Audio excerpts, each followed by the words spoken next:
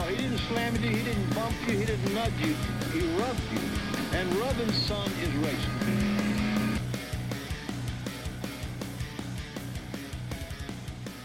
And welcome everybody to Locked On iRacing. It is 2022 Season 1, Week 10.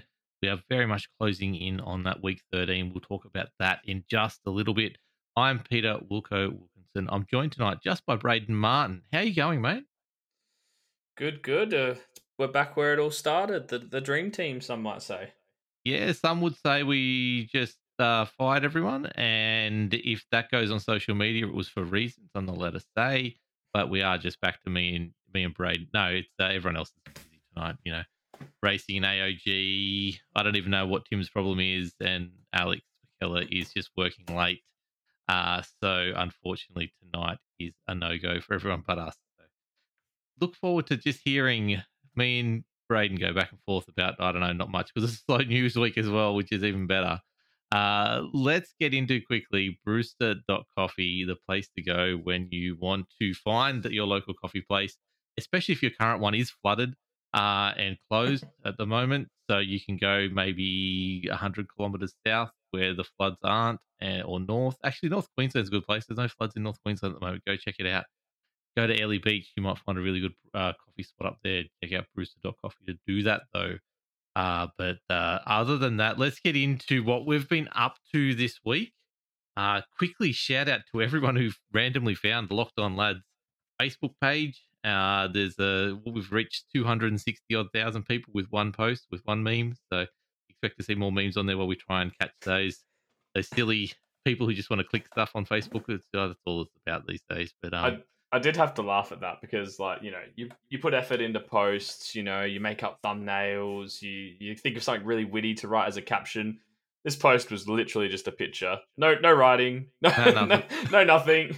Just, and it was up there for a good 24, probably 36 hours, and then all of a sudden my phone just went stupid. And Alexa's like, what the hell is going on with your phone? I went, someone just shared our post to something big because everyone now is commenting and tagging people and sharing it. And I went into the Discord, into the working section up where no one can see, and I dropped the post. I said, look at this, it's 5,000 reach. This is ridiculous.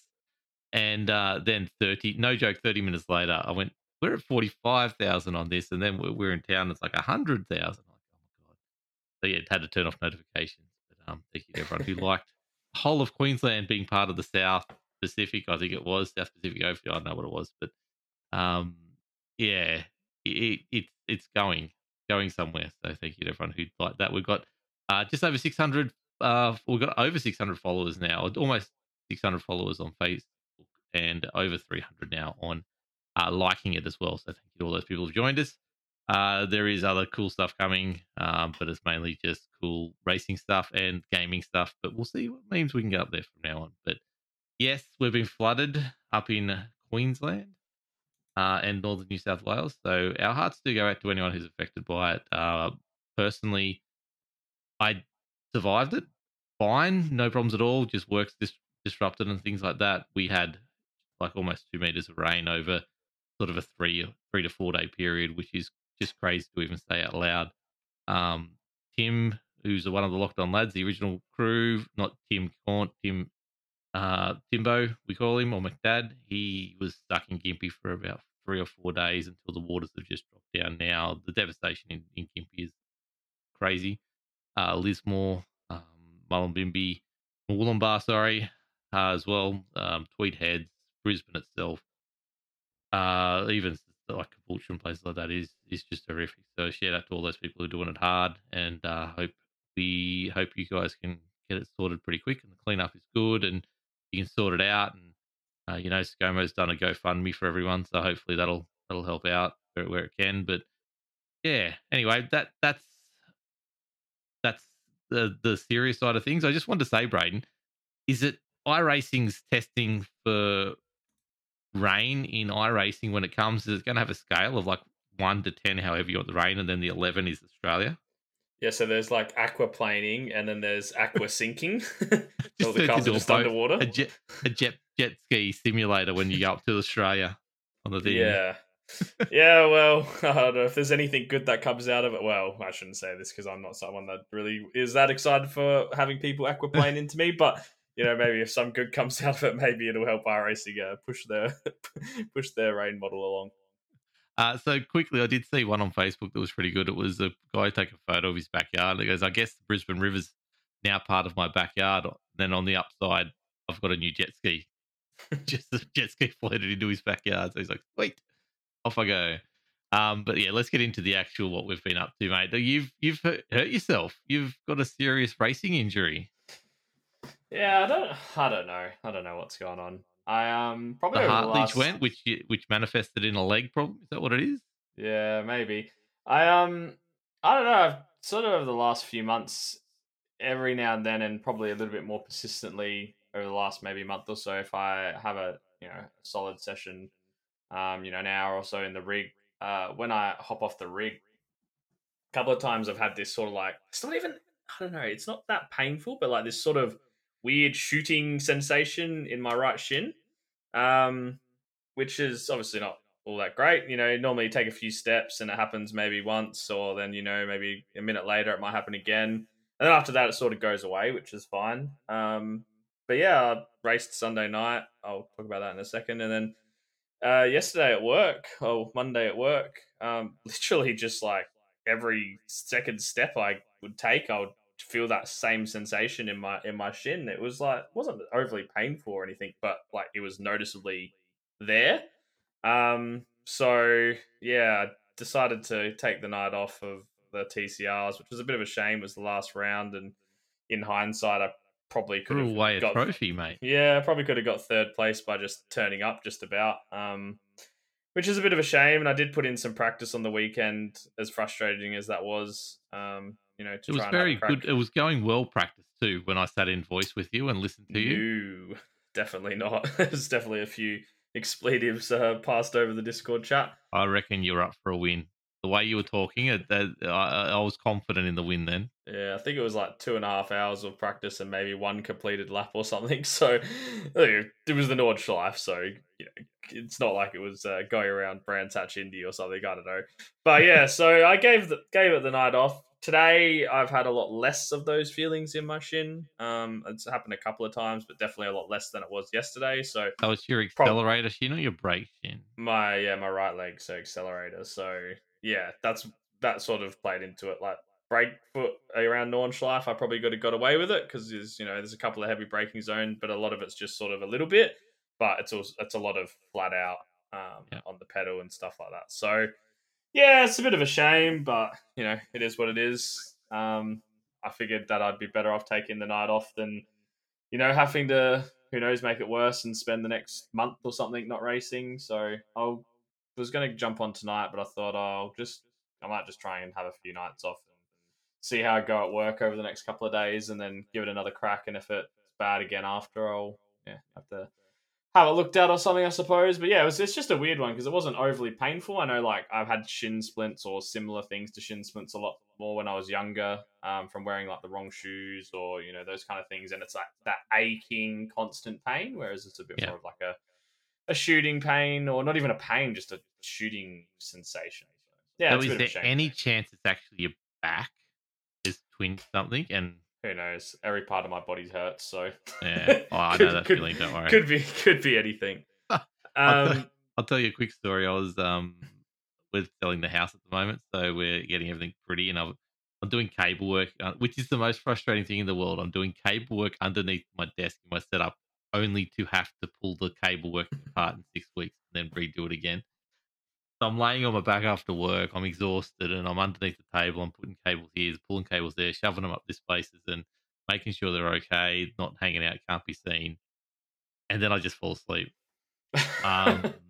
I was there for about 40 minutes. Alexis went out. She picked the kids up from school, come home, started doing stuff with the kids, and all of a sudden I start stirring, and there was about 40 minutes sleep underneath the computer desk, just where I just passed out because that's where I was doing paperwork on my back. Well, it's a bit like with COVID and everything at the moment, and it's like don't come to work if you're not feeling sick or if you're fatigued or whatever. I'm like, I wake up every morning feeling fatigued and sick and awful. So Yeah, if I go on that basis, I'll probably not ever work again a day in my life. So yeah, I know. it's kind of like, just take a chance, don't I? At the height of COVID, it was one of those things: is don't come to work. Yeah, if you got COVID symptoms, I'm like, I've got COVID symptoms every day. Yeah, Like exactly. everything aches. I've got no energy. Like everything, headaches, all that kind of stuff. So. But yeah, Yeah. so didn't race last night. I did race Sunday night, obviously, which may have been the cause of not racing last night. But yeah, we did SRW. We both jumped in the V8 around one of my favorite tracks, the Nürburgring GP track, which I really really enjoy, the non-death chicane version. And yeah, it was a bit of a disappointing night, to be honest. Like, we did some practice on Friday night, and I put in a really, really good time. Almost broke into the 55s, was 6,000th off jumping into You've got to the stop getting 155s. close to a second, Yeah, breaking into a next second, because you just lose it. It's probably why my leg was so sore. It's probably actually Friday night, the extra 50 laps I didn't need to do. You said a 56.5 and you just turn it off. Yeah. If you said a 56.1, you're like, I can go a 55 here. Yeah, literally. So yeah, didn't have a great qualifying. Probably my own fault to a degree. Obviously, with open qualifying and being relatively quick, everyone wants to try and tag onto the back of you and enjoy some free time off their lap time, which I was trying to avoid. Me to have to reset my bloody car too. Yeah. So, that ended up costing me 3-4 minutes here and there, which at the time I thought, whatever, it cost me 3-4 minutes. Who really gives a stuff? But then couldn't string a lap together and only managed like a 156. No, I didn't even think I did a 156. I think it was a low 57, which was, I think it was a 57.1 and a 57.0 was pole. Yeah, which is over a second slower than the time I set on Friday night. And on the last lap, I off-tracked coming through the chicane, which I did a 56.4 or something, or 56.5. Yeah. So it was miles quicker than anyone else, but I guess because I was stuffing around at the start of qualifying, trying to be smarty pants rather than just going out and doing laps and knowing that I should be, half a second, 0.6 quicker than anyone else in the field. Really, it shouldn't matter if they have tow or not. I should still get pole. So that's my little lesson for this week, and hopefully I'm able to sort of put that in for next week. So I ended up qualifying on the front row. I make it sound like it was a disaster. It wasn't that bad. And Braden's disasters are very different to my disasters. So, to be honest, they're very similar actually to my absolutely outstanding nights. To be honest, it's funny though because like I feel so much better when like I know I'm in a field of like 30 cars and I'm like car 25. Like the pressure, there's no pressure. Any progress, you make 10 positions and come 15th, you feel like a hero. When you start first or second and you don't win, you feel like a nothing. So you've talked about it in the low soft, like you've got everything to lose in the officials, but if you're in a high soft and you're the low car, you've got absolutely everything to gain and nothing to lose. So it's just one of those. So race one sort of kicked off. I started second, had an okay start. Stefan Lawrence got away to a good start and put a little bit of a gap between me and him on the first little bit. I was probably a bit cautious. 77 litres in the car, so I didn't really want to push too hard. And he sort of got out to just over a second gap, which over the first couple of laps I reeled in pretty easily. We sort of got pretty close. I had a look a couple of times. But in doing so, ended up spinning the wheels a little bit out of the final corner, which basically just sent me on a spiral for that lap. Something I guess I haven't really experienced too much in basically I've qualified pole every week so far, except for this week, which means I've normally got off the line first and then sort of just driven away from people. Having to be behind someone in the first race of the night isn't something I've done so far. Which is good. It's a good learning experience. And I just, pushed a little bit too hard, spun the wheels a little bit, and didn't realize how much I then needed to probably be careful for the next lap, because then I spun the wheels again in turn 3, and then spun the wheels again in the hairpin down the bottom of the hill. which just made me lose grip. And I kept making that mistake. And all of a sudden, that 2/10 I was behind had gone back out to second. And I felt like I just didn't have any pace because of the way the tires were acting. And then just coming out of the left right that sends you up to the hill, up towards the chicane, just dropped half a tire in the sand. And I dropped a tire in the sand a couple of times there in practice, but never had the reaction that the car did, and the back end just stepped out and then completely snapped back the other way and put it in the wall. So that was a bit disappointing. Managed to limp it back into the pits. Probably lucky the engine didn't blow, to be honest, and I had to tow because I hit it very, very hard and on a pretty significant angle.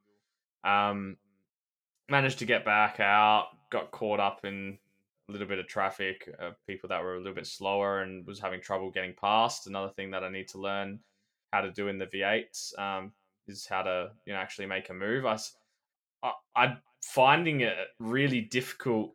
I feel like I'm far enough back to set up a move, but then I'll pick up so much speed through the corner that I end up right on someone's bumper, and which means that it affects my run, and then I don't get the run into the next turn and to make the move. So for certain cars, especially when there's that big speed differential, I really need to set up the move from a lot further back, because I'm just making up so much time in the braking zone and through the corner that I'm ending up compromising my own exit and getting stuck behind. So I think I ended up finishing 13th or something.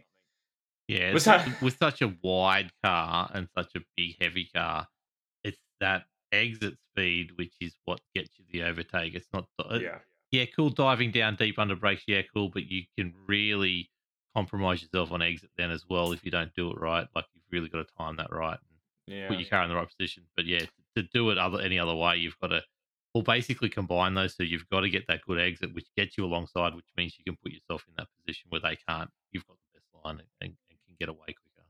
Yeah, and I guess one of the things I'm probably struggling with a little bit from racing in the SRW League in the Super Split 2s at the moment, and I'm sure you heard my mental breakdown in Discord after the race on Sunday night, is like I've come from racing the skips in Aussie Car and racing the two Alexes and racing Chastity and Ben and those guys, Russell, who we all know each other very, very well. We all know if we play fair, for the first 5 to 10 laps of a race and don't do anything crazy, we're going to gap the field and we're going to have a battle in the last 3 or 4 laps.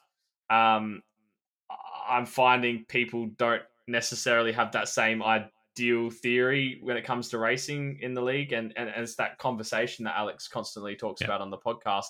The conversation that people are having in that league with the way they're driving their cars is very different to what I'm used to. And when I'm coming up on a car and I know there's a section where, hey, look, this is probably not the best place to pass, I'm sitting behind and being patient, but they're assuming I'm going to try and attack. So they're running defensive lines into corners that I'm not even trying to overtake at this point and holding us both up. And then all of a sudden I get because they've taken a defensive line, I get a run, but then they take the defensive line into the next corner and all of a sudden we've driven half the track and we're too wide, when I didn't even want to be too wide in the first place. And it's costing us time. And then I'm getting frustrated at that. And then, I make mistakes. So it's something I've got to try and adjust to. I either need to be one or two things: more aggressive, and just, really get the move done early, or I need to somehow with my car be better at making that conversation really clear that, hey, I'm not a threat to you at this point in time. Let's get through this section, and then maybe after that I'll be a threat to you. But going through this chicane or this left right hander that there's not really an overtaking opportunity, we don't need to be too wide through here, because all that's doing is costing us both time. It comes down to a lot of things we talked about in the past, of knowing who you're driving against, knowing that conversation, but it's also knowing which drivers are going to give you room and which aren't. And you definitely already, 4 or 5 rounds in, which guys are now going to make it hard for you to overtake, and that becomes a problem. But you got to work out the best way to deal with that, and without losing your temper and punting them, or punting yourself somehow. And like an example of it was, I think it was Pete Morris, out of the hairpin. He recognized I'd come from 5 seconds back in 2.5 laps of which I think he did later on. He came from 5 seconds back at the hairpin, turn 1. and almost took the field out. Not that kind of 5 seconds back, but I was 5 seconds back of him, and he clearly identified, hey, this guy's obviously a little bit faster than me. I'm not going to hold him up. If I try and hold him up, it's going to hold him up as well.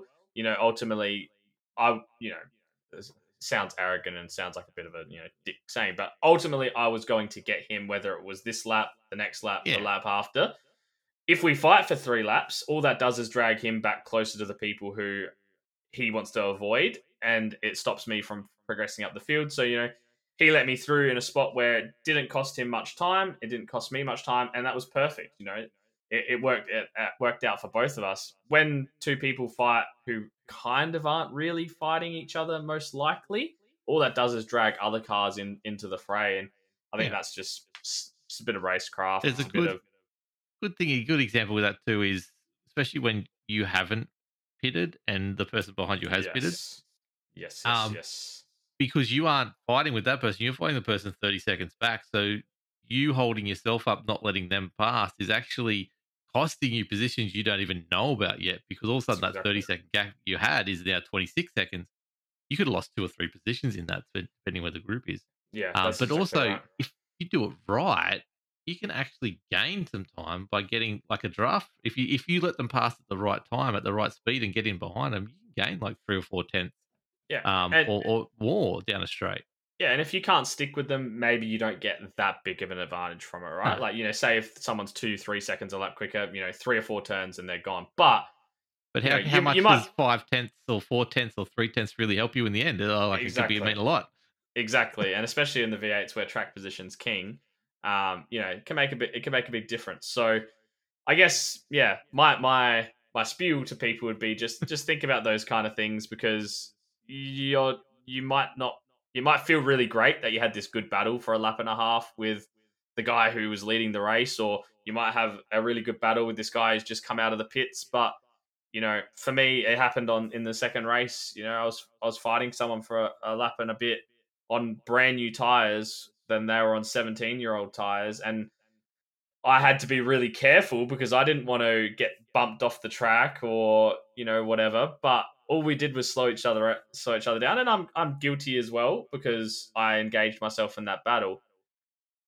But I also can't drive around 4 seconds a lap slower than what I could be to to not fight. I just think it's thinking 2, 3, 4 steps ahead, not just thinking about what's happening right now on the track right at this moment. And it feels great when you go too wide around a corner with someone, but it doesn't feel great at the end of the race when you're 6 positions lower down than you should be because you held yourself up in a battle that you didn't really need to be having. So it's hard, and I sound like a complete tool talking about it, and I acknowledge that it's very easy in my position as someone who's at the front of the Super 2 field. I could be doing the exact same thing to people in Super 1s if I get, promoted or whatever, and maybe I'm that guy who's battling people for no reason, but I'd like to think I go, okay, this guy's a second and a half a lap faster than me. He's going to catch me in the next 3 or 4 laps regardless. Like, he will get this move done. I'm not racing him. I'm going to, you don't have to pull over off the side of the road. No one's asking you to do that kind of stuff. But, brake that little bit earlier when he gets alongside you so you're not going too wide through the corner and then tuck in behind.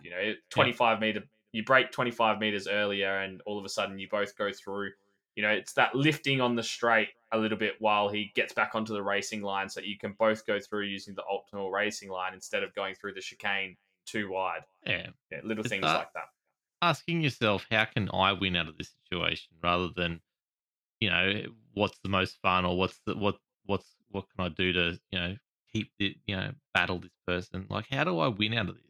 Yeah. And to win out of this is to let the person go at the right time, get in behind them, get that a couple extra tenths boost that you possibly get. And just being behind someone is such a different experience to being in front of them anyway. Like, it can improve. Like, you might find 2 or 3 corners behind them and you're like, oh, they're braking here. Yeah. And I almost don't even like that term, let the person by, I'm not asking as a person on the track to be like, hey, get out my way, this is my track, you shouldn't be on here. But what I'm asking, I guess what I'm saying is, think about the big picture of where your position is in the race and what, like Ira always says, what's going to get you to the line in the shortest amount of time possible. And going too wide for a lap and a half is definitely not the answer to that question. Yeah, well, you're just increasing those odds of you ending up in the wall accidentally. Like going too wide, it's like we said, we talked about before, practicing the lines. I'm sure those people haven't practiced the outside line, trying to hold a position for the next corner. Like that's not the laps they've been doing. The fast laps is the optimal line. That's what you know the best. So why put yourself in a position where you're not going to be using that line? It's only going to add risk to your race, and 30, 40 seconds or race ending crash is way worse than, oh, here we go, we let someone pass who was going to get past. I'm not okay. We made a good move where the person ended up ahead of me that was going to end up ahead of me anyway. Yeah. But yeah, second race was going okay. Got a pretty good start. I had an unfortunate little tap with Stefan Lawrence into turn one. I got a bit nervous of the people braking behind me, and it was one of those ones where you kind of let off the brake a little bit for fear of you being the one that's going to get hitting the rear, and it just got me close enough. And the way the cars react sometimes on iRacing, he literally just spun sideways. It was one of those ones where I didn't get a 0x, so I thought it was one of those ones where I didn't actually touch him.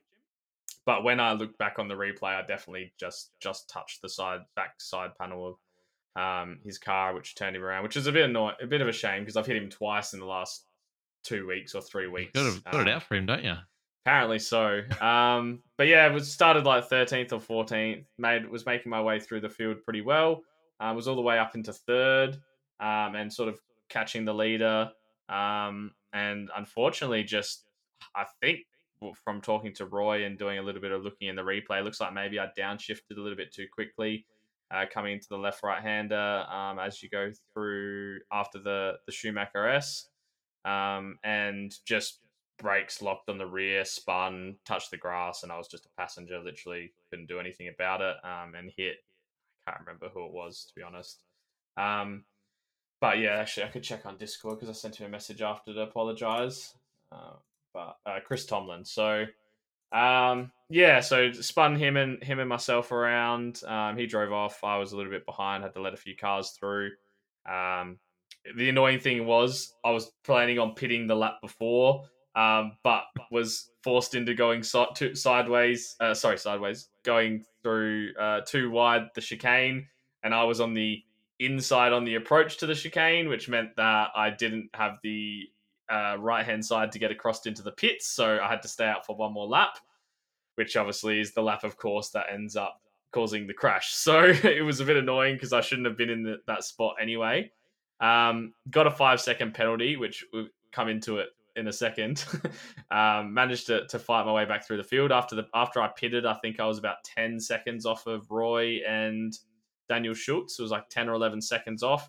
Managed to get all the way back up to about 1.5 seconds behind them on the last 2 or 3 laps. I think it was the second to last lap. So it was, in a chance to possibly maybe get up there and take the win. Problem was I wasn't going to get 5 seconds away from them unless they crashed into each other, which meant that I wouldn't have actually got the win anyway, but it would have been a little bit of a moral victory.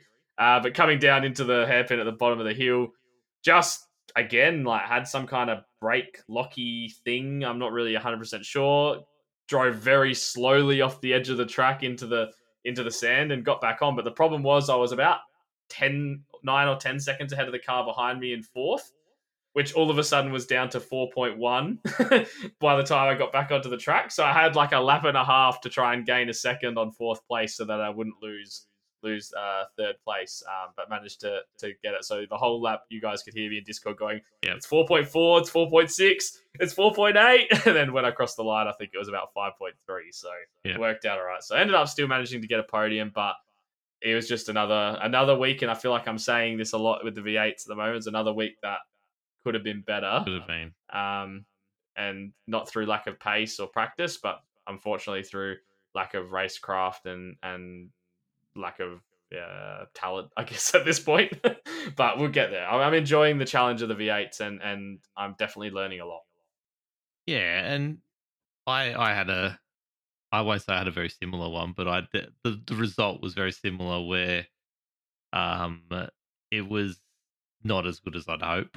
But it purely time in seat is my problem right now. And I was talking off the record to Carl Withy actually last night about a few things, and little shout out to Carl at the end on what's going on with him. But yeah, I was just saying how like Red Bull Ring got 2 top 10s, and I spent a good week and a half practicing for Red Bull Ring, Yep. and I just haven't had the chance since. And like I have every intention to jump in and practice, but I don't. And you know, you could see tonight. Oh, sorry, on Sunday night, I'd put a little bit of practice in, which meant that I qualified like 15th or 16th, which is the best qualification I've had in a while. But then just went backwards and then just made errors and just compounded into some pretty ordinary results yet again. But that's where I'm at. Like I feel, and it's like Skippy's again. It's the second race is way better than the first race because I've had a whole practice session Yeah. of race 1 to get used to it, and race 2 I feel like I'm almost unbeatable, which I wasn't. So anyway, qualified 15th. Had your moment at the turn 1 where I'm looking in the rear vision mirror rather than looking at the person ahead because there's a bullet in a Mountain Dew car coming flying at me, and he's even put himself onto the grass, which I'm as soon as I saw that and he's sideways, and I'm like, oh no, this is not going to end well. I can't do anything here. But to his credit, saved himself and cut the corner and come out the other side okay. And in that coming out the other side, I've collected someone, but it was just side to side contacts. That was fine, but that sort of put me off a little bit. And 4 wide through those first few corners is just not my cup of tea. So I just sort of pulled out of battles and pushed myself to the back. And we had a pretty good train of cars, and I think I sat behind like Greg Johnson and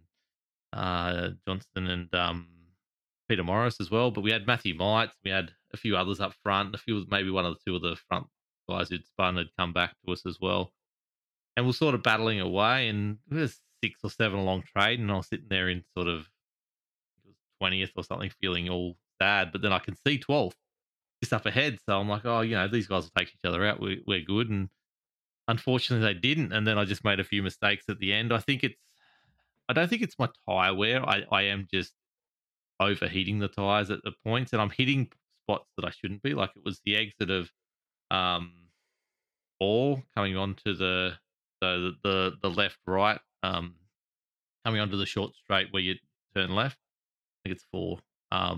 Just getting the inside wheel on the ripple strip, and every time I did it, I could feel it rotate the car, and the tail would kick out, or the nose would go the wrong way. I don't know what it was, but the end result would be massive oversteer coming out of the corner, even when I was gearing early, and never put it into the wall, never fully spun it around, but it was enough to put me sideways, hold it up, almost get down to no momentum, and then have to take off. It was about a 4 or 5 second self penalty every time I did it, and so I was all over the back of Greg, and it was one of those things of I don't want to make the move because all it's going to do is put me between 2 cars. I'm happy to be at the back of this tail and just wait for something to happen and then make my moves at the end. So I'd pull out every now and then, or I wasn't looking to time it right. And then, you know, with 3 or 4 to go, I've made that mistake. And then I'm pushing hard trying to catch up, but I just couldn't make up 4 to 5 seconds in 3 laps on these guys. And yeah, I had a few people up front spin out, which helped out and helped me get a few positions, but not enough to really make it matter. And then race 2 was a better start. I was on the outside, which helped, so I went really wide, and then sort of was on the inside for turn 3, which I think it was Jacob Hughes cut across Callan Hodgson and spun him, which put him right on the apex facing 90 degrees to where he should be. And car in front hit him, but I didn't react in time, and I swear hit the back of him really hard. And then behind me hit me really hard, so I was in the sandwich and lost my boot and lost the front end of the car, and sort of had to make the decision. The car wasn't too slow from there. Like I was still sitting about 2 seconds off the pack and not losing them. So I'm like, okay, we'll keep on going because it's a fuel sensitive race, and I'll go to lap 3 or 4, and I think that's where the critical lap was. It turned out to be I could have just filled it up and gone and kept going at any stage, but sort of pitted at lap 4, put the fuel in, which was enough, and then put the tyres on, but that left obviously then 17 odd laps for me to try and get these tyres home. To my credit, I think it was about 73 was the worst percentage on the tyres after all that time, so I looked after them pretty well. But and the idea was I get myself out of the fighting, which is what was holding me up most of the time. Like if I'm just hot lapping and don't have to concern myself with anyone, I'm actually quite consistent and fast. It's when I'm in with other people and having to react and do different lines and stuff like that, I just make mistakes and go slow. So I figured this is where I'm going to overtake people. I'm going to do the least amount of fuel out of everyone because I'm just not using fuel in this thing. So I'm going to have the quickest pit stop of anyone. So that's going to make me some time anyway. And I sort of came out and I had Greg in front of me. So I'm like, okay, Greg's 31 or 33 seconds ahead of me. So that's my mark. That's what I'm aiming for. And I think I had him down to about 15 seconds at one stage. And I'm like, okay, cool. So obviously they're battling or making mistakes or whatever. So I'm like, I've cleared about 4 or 5 cars, 6 cars. So this is really good. And then brain fade, whatever it was, and spun the car. And it was a 13-second longer lap than what it should have been. So I lost 13 seconds there, which sort of put me back to where I was.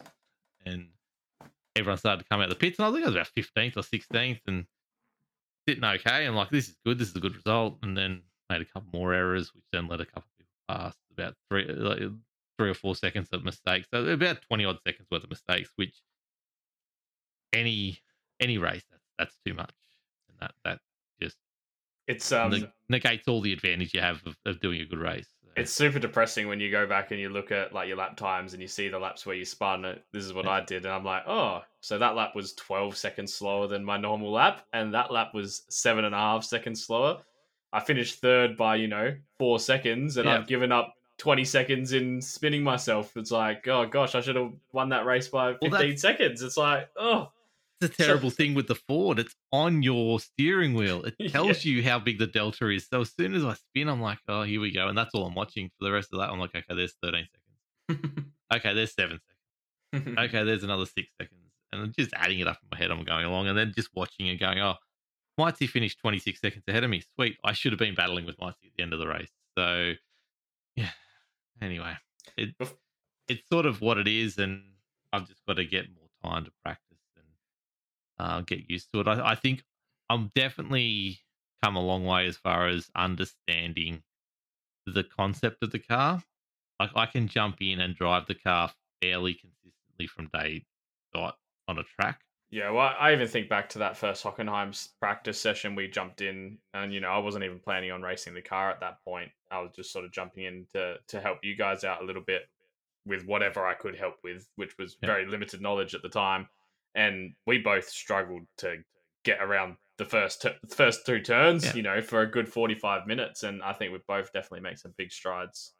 Yeah, definitely. And I understand the downshifting because that's what was costing me at Spa. I was definitely dropping. You just because Roy got in my ear and said, drop really, really quick. But I was probably starting the process too early. So by the time I hit third, the tail just kicks. And you end up facing the wrong way, and there's nothing you do about it. Like once you've done that, so especially I found at the ring turn 1, I had to really I get to third okay, but I had to really time that getting to second and then getting to first to turn in, because if I did either of those two a fraction too early, the car was just wants to go 90 degrees, and then just sit there at 90 degrees. I found that there was like you can do 2 downshifts pretty quickly, but you definitely can't do 3.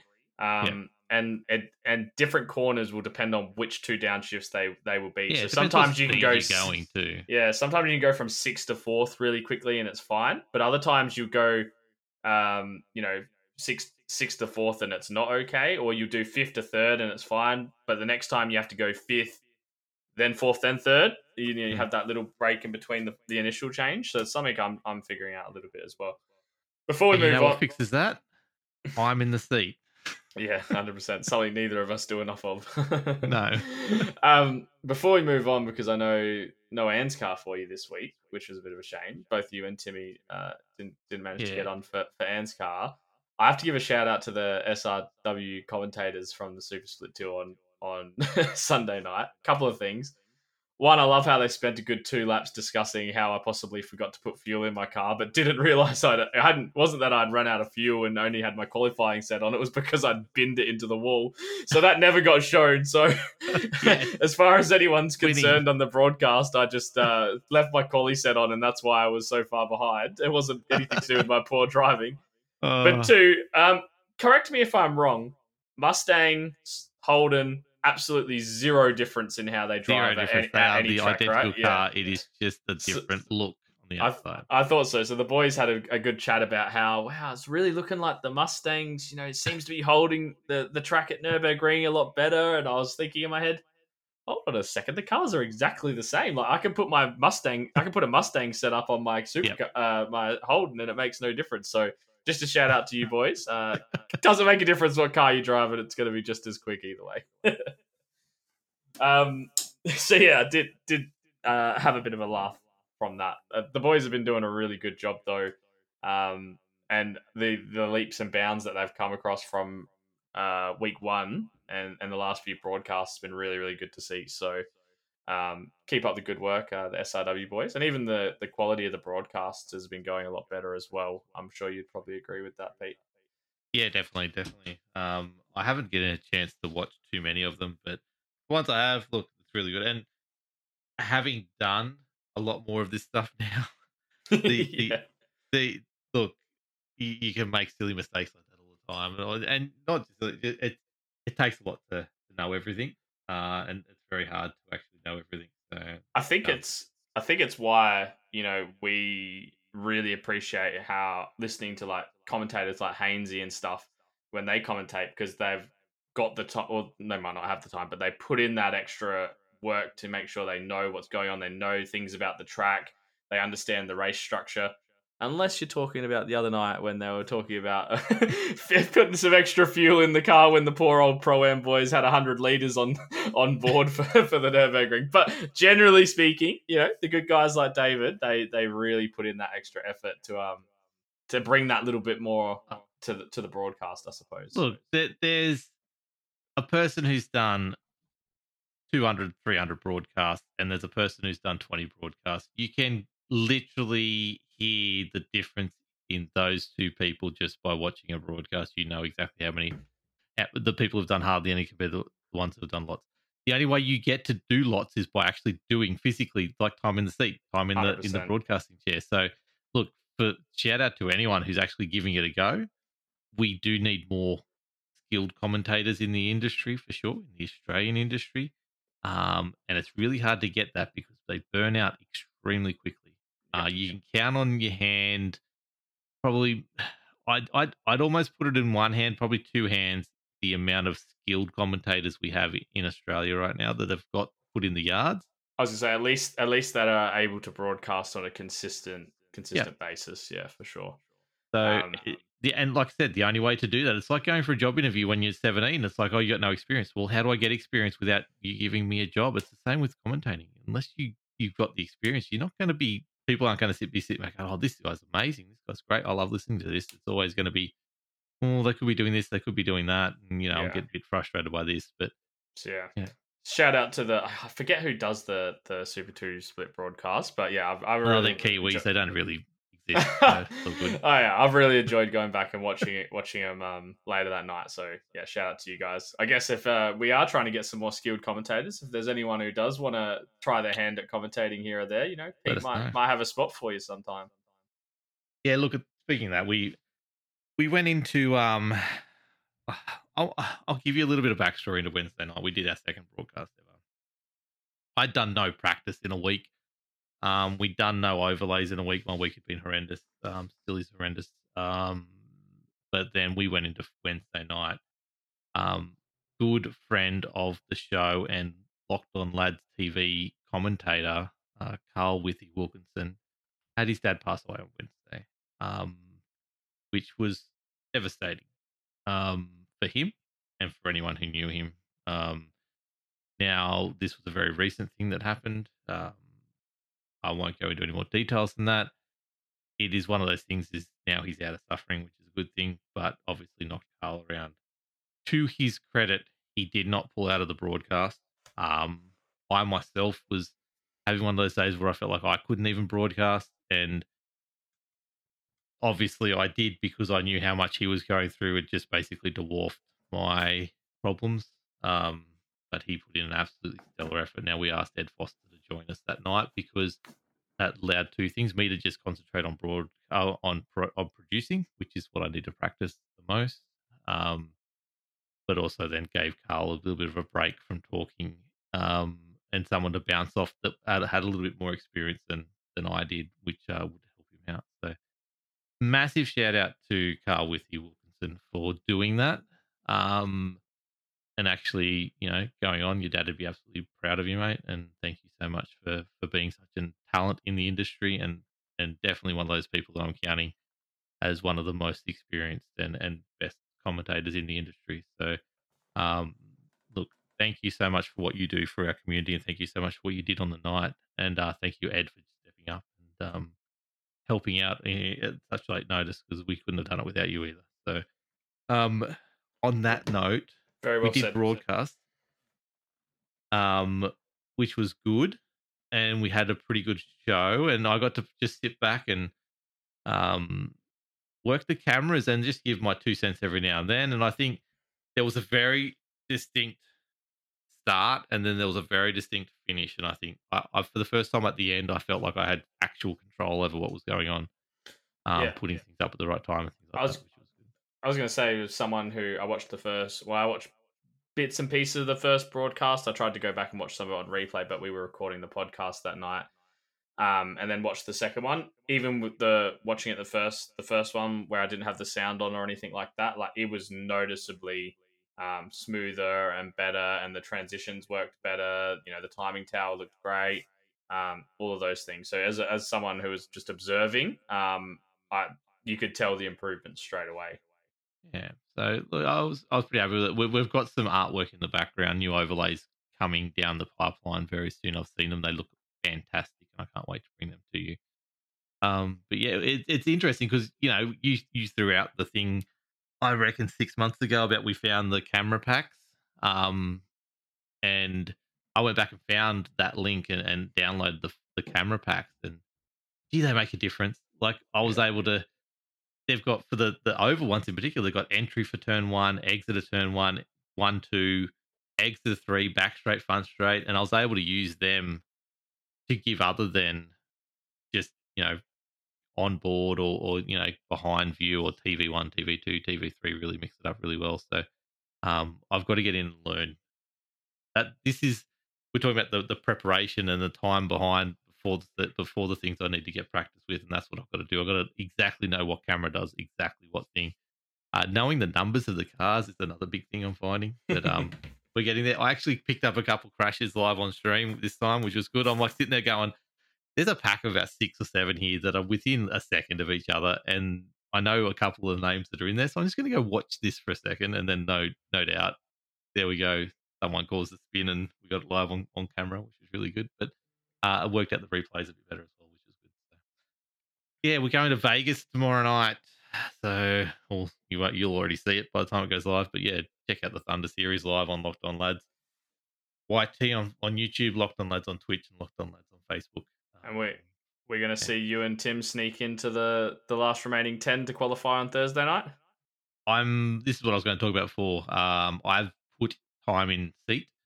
Not enough, but tomorrow is another story. I'll be hopefully sitting in the seat a fair bit. I've got the time.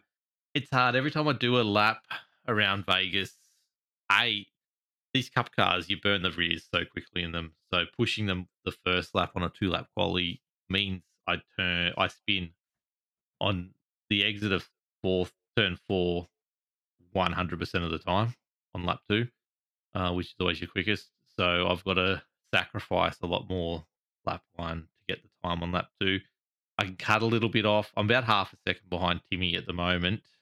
Timmy, I have no doubt he'll qualify. He'll be in part of the 10 extra people who get in. I've just got to get around where he is. So he's a little bit of a sneaky oval gun, isn't he, young Timmy? He knows his stuff. And he puts his time in. And congratulations to him for he seriously puts his time in, and he knows his stuff. He knows his cars. He knows his limits. and that's I'm doing data for NASCAR, which is helping me out because I'm sitting there. First thing is I'm like, I can't get within a second of him. I'm not going to race. That's it. And I put the two next to each other. I'm like, there's a 10-degree difference in track temperature here, just straight up. And I'm like, hold on, Tim, you're not using the brakes at all. He goes, no. I said, oh, shit, I mean, he's trying to, turn in with a bit of brake and trail brake it out and all this other stuff. And he's like, no, just 100% throttle and then just lift, no brake. I'm like, okay, well, they're completely straight up. I saved myself looking like an idiot for starters. But yeah, found that. Then I got the temperatures within 5 degrees of each other, and I'm down to about I think it's 0.6 or 0.7, but I can't get that second lap in. But I'll do a few laps tomorrow. I'm confident I can go pretty close to getting in. I'll be probably right around that bubble, and if I can't, I'm just going to be a spotter for the race. But I think you should have got written into the Wednesday night broadcasting contract two locked on cars in the Cup Series guaranteed. at all time. Guarantee. But I don't mind it. Like it will be absolutely devastating me putting in all this time and getting to Thursday night and not qualifying. I know that 100%, but it adds that extra level of intrigue to it, I guess, and challenge to it just to make the field. And those weeks when you do make the field, it's kind of like Scotch, I guess, those weeks when you do make the field, you'll feel real good. I would prefer that I'd know by the Wednesday night, so there was a pre-quali or something like that. And I know Anscar's talking about all these other things to try and work it out, but at the moment, they've got 50 cars and they've only want 30 people racing because otherwise, I understand, it gets messy. And you don't want the Cup, the Premier Series, being messy. So, but I just wish there was a way to lock yourself in without. I've just got to get in the top 20 of the championship. Easy.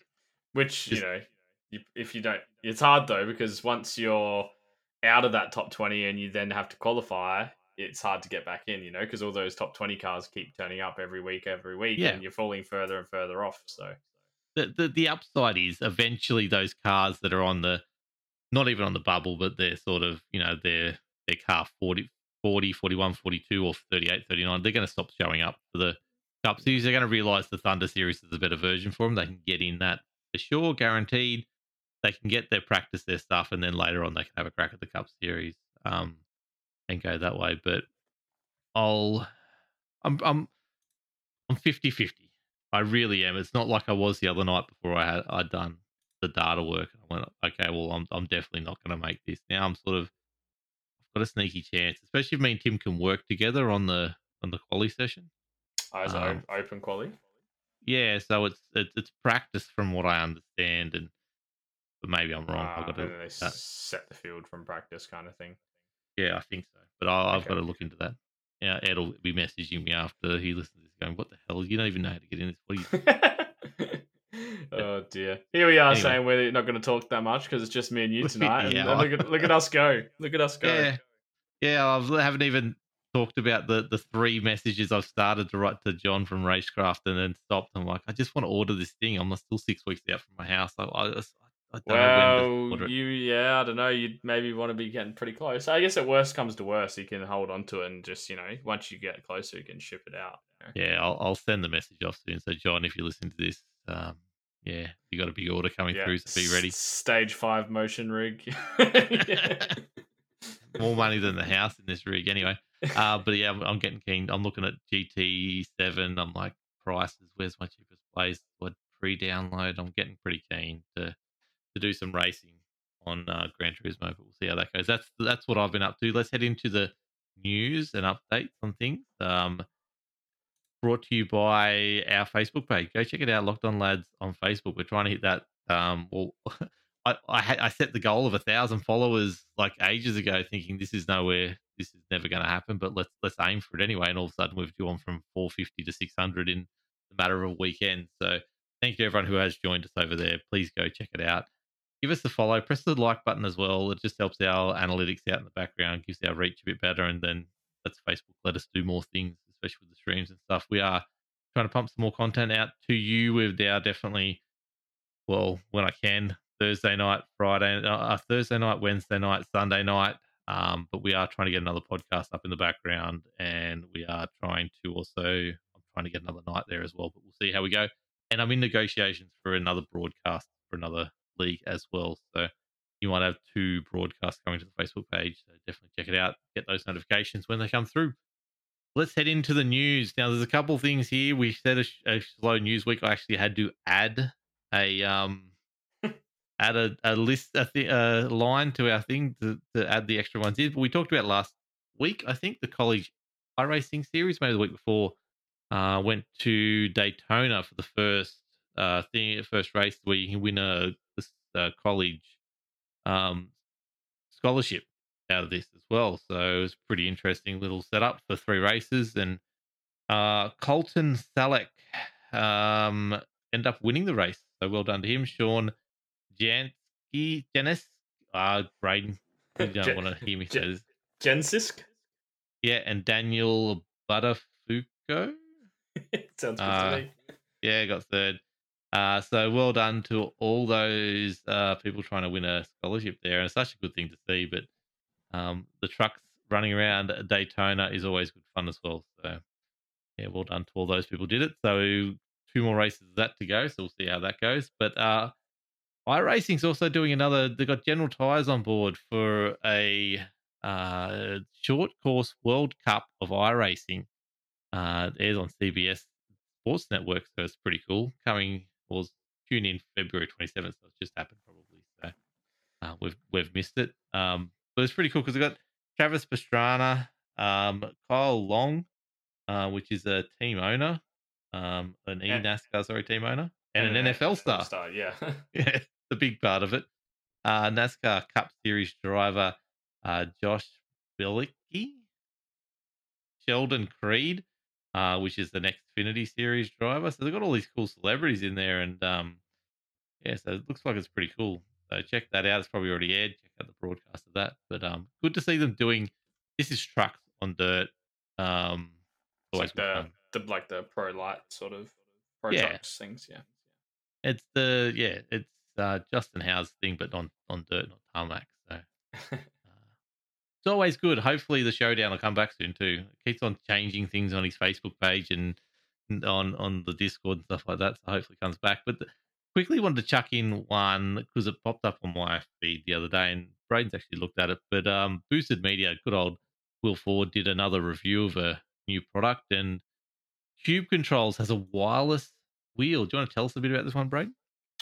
Yeah, so they just released. Well, it's actually not released yet. It's going to be shipping, I think, the second half of April. So coming up, but basically it's the Cube Controls F Pro, which is recently released and getting ready, taking pre-orders and that kind of thing. Goes for about €860. So I think it's just over about $1,200 Australian around about. So obviously, top of the range. But as if you've seen any Cube controlled wheels before, super high quality, 5mm thick carbon fiber front plate, a whole heap of really good buttons, as well as 4 rotary encoders, plus there's 4 thumb encoders as well. Dual stage clutch paddles, magnetic paddle shifters, all those things. The thing that I really liked about it when I was watching the video is a couple of things. The size of it is a really good fit for anyone who enjoys formula rims. I was saying to you, Wilco, before we started, how one of the things that steered me away from actually jumping on board and buying like a direct drive and selling the CSW 2.5 is the fact that I just absolutely love the Club Sport formula rim so much. Plenty of buttons and things like that. I love the small footprint of it and how it feels so responsive. So if I was to head down, the direct drive route, like a SemiCube or VRS or something, this is the kind of wheel I'd probably be looking for. I think it's about 270, 280 millimeters wide. They've changed the grips on the handles to be a little bit less sticky. Some people were complaining about on the previous iteration that the rubber sort of grips ended up being a little bit sticky and really easily, I suppose, collected dirt and dust and grime and those kind of things. But I think the wheel looks amazing. All the LED lights on there are customizable, so you can change the colors to sort of whatever you want, which is something that it's a small thing, but appeals to me. You know, to be able to set, you know, all of my controls that are to do with in-car changes, maybe I change them all to, you know, pink, or, you know, and I make my pit limiter stand out as a completely different color. You know, little things like that, that attention to detail is something that really interests me. Comes with the sticker sets. The stickers actually go on top of the buttons, and then you get that illumination from behind, which is a really, really cool. So yeah, definitely if you're in the market for a Formula style rim and you've got the money, definitely check out the Cube Controls Formula Pro. If you want to sponsor me, feel free to hit me up because I'd love one. I am in the market. I don't know. I think I know the base. I'm gonna keep the monitors. I know the rig. I just don't know the wheel itself at the moment. So Yeah. So this is I love that idea of lighting them up differently, because that is one of the most annoying things. Is I've pressed that button. No, is that right? Am I sure that's the right button? And that's why I've gone to the Steam Deck at the moment, so I can actually it's got the icon there, so I know exactly what I'm pressing, and it stands out. But that, Yeah. and I need to move that onto my wheel, and that's what I'm looking forward to the most when I do get the wheel, is because cool Logitech, it's a horrible wheel. Let's just start there. The buttons, it's fiddling around trying to memorize what's what, and remembering what's what. And you've seen me. What's my pit limiter? Oh, you've heard me. What's my pit limiter? What's my pit limiter? This one. Yep, that's it. Okay, cool. And trying to press buttons down the straight and putting the pit limiter on is horrible. But that there sounds like a really cool option. So Yeah, no, it's yeah, I think it looks great. Like I said, I really enjoy the smaller size wheels. I've got a BMW GT2 wheel that since I bought since I won the actual Club Sport B 2.5 wheel off the raffle page, I literally have not done a race with it. I think I put it on for about 5 minutes and it just felt heavy and sluggish. And the responsiveness I get from the Formula style rim, just sort of second to none. So I don't know. It's one of those things where I'm like, oh, do I sell up the Formula rim, the GT2 rim, the CSW? You know, I'm gonna probably get back, I don't know, $1,000 or whatever. You know, a bit more than that on those things, and then put it towards. I'm like, oh, but then that doesn't even cover the wheelbase. That literally just covers the the cost of the Cube Controls wheel. So yeah, and then when you start thinking about second PCs and stuff like that, then you just go and hide your wallet before you end up with no money. So yeah, that's where I'm at the moment. it's a hard life. This sim racing. Let's lead into. So I just quickly touch on this because we've already going really long, but there's no news on season 2 yet of 2022, and we're sort of in week 10, as I alluded to before. So going into week 11, we really need to. I thought we'd start hearing tracks, or I assume there's dirt tracks coming because they did mention that.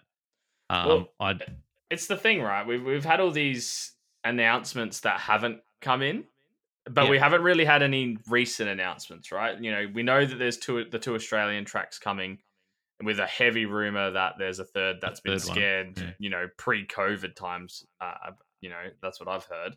It was scanned that long ago. So, you know, there's 3 Australian tracks possibly that 2 have been announced. 1 heavily rumored that has been out a little while now. Those tracks. You've got the Brazilian stock car that we just have forgotten about. You know, that got announced a long time ago. You know, they've teased rain, you know, on multiple occasions now. Obviously, we had the video, whether they went through it. We've had multiple screenshots that have come out now. And that last screenshot that I wasn't on to talk about, that looks really freshly done. Like that's almost ready to release kind of pictures. Yeah. So I don't know. It's, you know, week 10, week 11. This is where we normally start to hear things as confirmed. But we've had lots of things confirmed, just with no dates to actually put to them. So, is it going to be something completely different? No. Do we get? We get a track. You've got to imagine we get a track. Is it just the dirt track that they rumored is coming very, very soon, or do we reckon we get another road track? I think we get an Australian track based on a couple of things. Scops have put it towards the back end of their calendar, so I'd like to think that Scops wouldn't be chucking stuff on there if they didn't think it was coming out this year. And two, Supercars is about to kick off, so what better time to release a track or two that's Australian when the Supercar season's about to kick off? So yeah, I that's what I'm leaning towards too, is the fact that the Supercars are about to start. They've got to have it.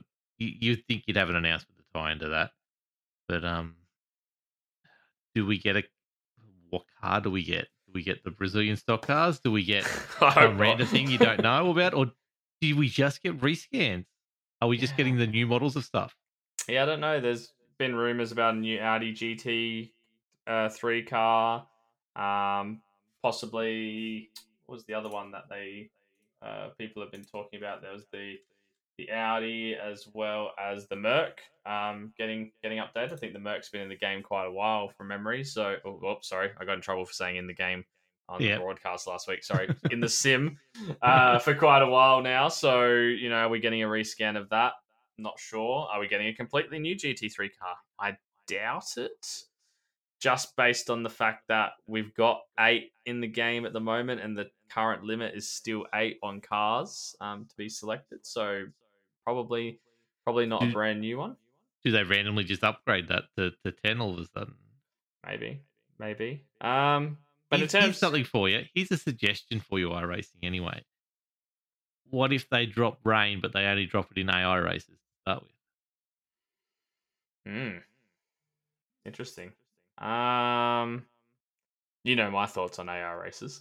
But is that not a good spot to test? Yeah, could very well be. Do I see them doing that? I don't think I see them doing that. I can't see why it would be a bad thing to do, but I feel like the people that want rain, they want to race in rain, and the majority of the iRacing base don't jump on line to do an AI race, So yeah, but they would then, wouldn't they? Yeah, if you're a I want to test like, out the new cool thing. If you're a sicko like Tim Corney loves an AI race, he'd be all over it. Yeah, I don't know. I do find it unusual that we've had a lot of things announced over the last sort of 4 months, but nothing that's really come to fruition. What was the last thing that got released? What got released in the last patch? What was the big draw card? Do you remember? The not kill. Oh, that's right, not kill, and the new TCRs. So new TCR. Yeah, that was pretty big. Yeah, I don't know. I hope it's something, because was there a rework to Watkins Glen? Was there a rework to a car though? The Audi did the Audi get the TCR Audi get an overhaul? Yeah, it did. And with the 458 Ferrari, was that the patch before? Maybe. And was it the new Porsche as well? The 992?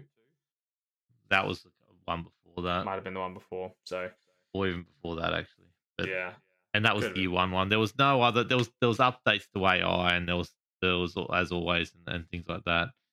Well, now we've spent 10 minutes discussing all the things that we don't know about. I'm sure within an hour of us logging off tonight, there'll be 5 pieces of information. Yeah, we just thank us later, everyone, for actually bringing it to happen. That's what we do. So, if you're going to make one prediction, what are you going for? What's your one prediction? I honestly think we get rain. I think they just drop it. Wow. Okay. Yeah, it's ready. Like that picture is so. It was so polished. It was a picture they wanted to put out for a certain reason. Yeah, come on, Wilco. You've been around games. We all know what a good game render looks like. Anyway, what's your prediction? I'm gonna go with Sandown. I think we get Sandown. Okay. See how that goes. See who's right next week. Actually, tomorrow, before I edit this podcast, I'll add it in. Braden was right, or Wilco was right. Let's move on to Aussie Car TTC Season 8 track list. They're going to UK this time, and that includes Silverstone National Regular, which is a regular round, Brands Hatch Indy, damn, Sprint, Donington National Enduro, Alton Park International Enduro, Netterton 200 Sprint, Knock Hill International Regular type race So the regulars are the 15-minute and the 30-minute race. The sprint races are 3 15-minute races. Top 10 inverted in race 3. That regular one has a top 10 invert in race 2 and a one stop. The enduro is a 50-minute race. One stop, top 10 inverted. Yeah, I think that's a typo off of the. I did see that when I had a look in the Aussie Car Discord. Forgot to message Ira and say that. That'd be pretty funny. Love that. It's cool. Trying to get 10th place in quali, just trying to get the right time. It would be amazing, I reckon. Well, I thought what was more funny is I read it as the top 10's inverted at the pit stops. So you come into the pits at first, but you can't leave until 9 other cars have gone through the pits. I thought that'd really throw out that early pit stop strategy, wouldn't it? Definitely. So yeah, I did think that was a bit of a laugh. But yeah, just the 50-minute enduro. Ira has shortened the races, so not the 20-minute races and the 20 and 40. It's the 15-minute for the sprints, and then the 15-30. And then instead of the 60-minute enduros, gone back to the 50, which I don't mind for the TCR. I think TCR is sort of that fast, non-stop kind of racing, door to door. So I don't mind that, especially the 40-minute races sometimes. With the exception of Watkins Glen the other week, depending on where you end up, it can be a pretty long, lonely race because it's so hard to catch back up once you drop off the back of people. So, especially because the cars are so even, and you might only be a tenth slower than someone, and all of a sudden you just got no hope of catching up that 2 seconds behind you are. So, I don't mind the slight adjustment to the timing. Yeah. So where are you at on? Well, sorry, where is he at on the 2 splits? Has he announced anything about that? No. So I know I think you said you'd message Ira to try and get him on. I know he was trying to get on a couple of weeks ago, just cross communications. I'm guessing this week he's been on the tools a fair bit for work, back out doing stuff on the tools. So it might be why we haven't heard back from him just yet. But from what I've heard, ideally, I know he would love to go for the 2 splits again. I think some of the stories out of the second split TCRs has been some of the best stuff this season. Max Donnelly and Brody Shepherd and even for us Jeremy Bush and the way that Cal's developed throughout the season, I definitely attribute a lot of that towards having that second split. So I know it would be higher on his priority list, but I don't know anything official. Yeah, and I know Cal's asked me to broadcast the second split just to save him a little bit of money and have that as an option, so we can keep it going. And you said, mate, I'm going to be winning Ann's Cup. How am I supposed to do that? Yeah, no, it's Look, oh wait, that's Thursday night, isn't it? Sorry, Thursday night. This is Monday night, but it does eat into my practice session. Look, I would love to see 2 splits for those reasons, exactly those reasons. I just don't see 30 cars in a broadcast looks better than 215 lots of cars, and yeah, we'll see. We'll see how many people register, and that's the first kicker, because I know there's a few guys in our group that probably aren't going on for a second season, just because of time commitments on other events. Now we're starting to get into the actual year as a proper. So yeah, I think obviously the cost of an extra extended broadcast, like you said, adds into it as well. But I guess I would implore, if you're on the fence about whether you should jump in the TCRs, definitely jump in. I know, especially if you're going, I'm not that quick, or I feel like I might be out of my league. I'm sure there's boys in the Locked On Discord that would attest to, Cal and Leon and stuff, how racing in that second split's made such a big difference to their racing. And the more cars that show up, the more chance there is of having that second split, and the more chance that people are going to have a chance to be the car running around the front and learning those different skills about what it's like to deal with leading a race, or being in the top 5, as opposed to worrying about the speedy boys coming up on you after they've spun or something like that. I'm going to contradict myself completely here, but congratulations, Cal, on, we'll get to it in the results, but 4th is his highest finish and 9th in the championship. But the part where I'm going to say contradict yourself, if you turn up every week and race in the TTC series every week, you got a good chance of making the top 10 anyway. We've proven that. Just by showing up and being consistent. That's how Ira does his leagues. Rewards consistency straight in, straight out. That's how it's going to be. But takes nothing away from Cal's night. He really battled hard for that, and well done. But yeah, that's another good reason to join it. But yep, that's where we're at. It's going to happen. Have we got a bit of a off period? I haven't even seen when this new series starts. Yeah, I think it won't probably kick back off until I guess week 1 of next season. I don't know that for sure. I haven't honestly had time to read up on it. We will but I know that get Ira's Ira looking at. on. He's obviously gone back to the 6-week season instead of the 8-week season, as he felt it dragged on a little bit. And his philosophy has always been the 6-week seasons. Yep.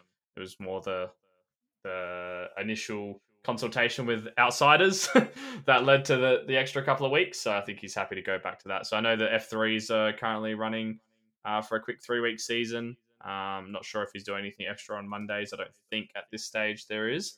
But I would assume that TCRs would be looking to kick back off when Skippies kick back off in, which I'm assuming is week 1. Yeah, I want to throw something out there just quickly, just in case he's listening and wants to take on a little bit of a suggestion. I like what the Anscard guys are doing with the Truck and the Thunder series now, where they're actually like 12-week seasons, okay, so that they are long ones, but they also have a year-long series that they run in conjunction with that. So they specifically have, okay, this race this week is obviously for this season, but it's also a year race as well. So every third or fourth race, specifically, these points count towards the overall championship for the year. Okay. So that way he can run a 6-week season, but also have a year long and keep people invested over a longer period of time as well, but also give those people who want to jump in and jump out that option as well. So. If I know Ira, I'm going to say it's on the list. Oh, there you go. I have no reason to know what that is, but I just know what Ira's list is, and he's very, very thorough. He's got millions of things written down in his book, so who would know? Maybe it is something that's on his list as well. So there's a free one for you, Ira, if it's not on your list. Write it down now. Hopefully that gave him a good chuckle. Let's move on to another bit of news. Why did I say it was a slow news week? Don't tell me it's a slow news week and I'll just jam everything in there. NASCAR's in talks for Chicago street race in as soon as 2023. So you might remember last year they put Chicago in iRacing, a street circuit that does not exist but is made upon real streets. This was a bit of a test bed for NASCAR, and they got iRacing to go out and do this. They seem to like what it is, even though the drivers, anyone who's driven Chicago would probably not like it. Braden, you've driven Chicago. What do you think of Chicago street track? Well, it blew my mind when you told me tonight it's not even a track they're racing on in real life. It shows how much I know. I had fun when we drove on it in the V8 when we were doing the practice for SRW at the start, before I was planning on actually driving the car. That was one of the pre-qualifying type tracks, and it was bloody tough. It's bumpy, but once you got the hang of it, it was actually all right. A little bit of fun. I don't know in terms of what it would be like to actually race, because we just were hot lapping trying to, beat our times. Racing's probably another story, but in terms of just driving around it, it was all right. It has got a lot of wide sections to it, and it's got a lot of heavy braking areas to it. So as far as racing goes, I think it wouldn't be too bad, but yes, unforgiving as hell. I think it's got another level of unforgiving on top of what Belle Isle has, because of the bumpy nature of it, and those corners that sort of just narrow on you. There's the one turn 8 or something like that where you turn right into it, but it goes from this really wide section to this real narrow section as well, and then feels like it almost narrows towards the end of it as well. But the bumps, like that sweeping left-hander, and the big downhill braking zone as well. Yeah. So look, it's got potential, but NASCAR's actually thinking of making it a real life track as well, which is good to see, and it really shows the work iRacing is putting in, how much it influences like how good they are basically. So they get commissioned to make this track, see what it's like, put it in the game, people like it, and it's actually influencing real races, which is pretty good to see. So it means we could see like, okay, so let's say V8s want to go to Gold Coast, but they want to try a different variation of the track. They can try it. They can get iRacing to first scan Gold Coast, go do it. But they can, get them to scan the streets around it and give us this variation and just see what that's like. And, it's a test bed for these racing series around the world. So, anyway, let's get Gold Coast into iRacing. That's my prediction for week season 2. Let's make that happen. Adelaide needs to come before Gold Coast, mate. Well, are we getting Adelaide back? I know that one of the politicians is saying if you vote me in the next election, I'm going to bring Adelaide back. Yeah, well, I don't know. I'm pretty sure I read that if Labor gets voted in at the next election, that we'll have an Adelaide race this year at the end of this year, last round. So I don't know how that works, but neither do I. But that's what I read. So I'd almost think not to get all political on us, but like I want that street circuit back. V8s would almost do that. I know they can't. I don't know. Would they change the whole schedule just to get Adelaide back for a race? From what I read, like I'm pretty sure it was on the official V8 Supercars website. Like I could be wrong. Please don't quote me on that. But I feel like it was, or on their webpage or something. I feel like I neglected the Adelaide Street Circuit because we had it for so long. I used to go when I was 15, 16, 17. Then not fell out of love with racing, but I guess lost a little bit of interest in it over my early 20s. And just didn't go. Yeah. Had this amazing track, didn't bother going anymore. And now, back into, started up iRacing and obviously back into racing and stuff. And now, if I want to go watch a V8 supercar round, I have to drive an hour and a half out to Tailem Bend instead of just, hopping on the bus 35 minutes into the city, 30 minutes into the city or whatever. And there you are. One of the best tracks in the country. Yeah, so I've done a similar thing with Ipswich or Queensland Raceway. Like I've sat there, I'll go to that 1 year, I'll go to that 1 year, go to that 1 year. Oh shit, doesn't happen anymore. Yeah. Hopefully it's back on the calendar next year because I'll force me to go there. It's the same with Gold Coast. But Gold Coast is a 2-hour drive, so it's not like it's just it's the Tailem Bend for you guys. Even Ipswich is the same. Like it's an hour and a half drive. So it's hard for me to say I neglected it when it's that far away, but yeah. But let's move on to something that is quite exciting in the news that we have not much news of things. Scotty McLaughlin wins a race, St. Petersburg, only a year after he first jumped in an IndyCar and raced it in a series as a rookie. He then turns around 365 days later and wins that race the corresponding year, the next year. He's just taking the piss, really, isn't he? I was talking to a friend of mine on the weekend who's a big V8 fan, and I'm like, this is when we knew he got pole. And I'm like, it just shows what a super talent he was when he was over here. Now, we knew he was because he just seemed to hop in the car and win. Now, he didn't quite win for those first couple of seasons, but you could see the talent he had, and it was probably things out of his control. Like driving a Volvo or whatever, yeah, that didn't help. Kia or something. But the youth and the things that sort of were around him that didn't make him win every single time he went out on the track. But you could see towards the end of it before he left to go overseas, like I've said it multiple times, he is a league above everyone else. And then you put him in this, and you can see how much he's actually improved since then with having such talented people around him. And like Penske won 3, Will Power sitting there in 3rd. These guys are just flying over there, and he's got a good chance to now win the Indy 500, and he's leading the championship. I think it goes to show like how invaluable experience is as well. Like, just getting a year under your belt. And then I think the thing for me was when I saw that he got pole, it was kind of like, okay, well, obviously that's a massive achievement. But if there's one thing we know about Scotty McLaughlin is he qualifies like no one else. He can always put down a bloody fast lap. Not that he doesn't do well in races and things as well, but it's almost like that's he knows how to hot lap. Yeah, that's good. But we know he could pull a lap from wherever.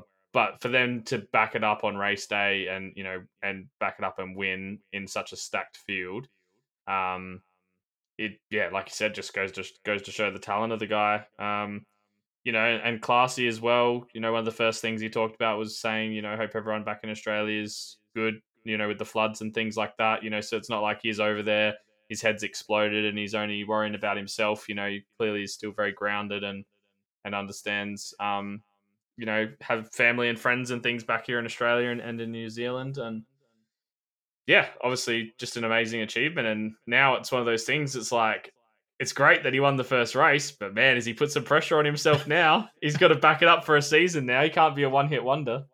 Yeah, but he won Rookie of the Year last year, and I know there wasn't a huge amount of rookies there, but he did win it.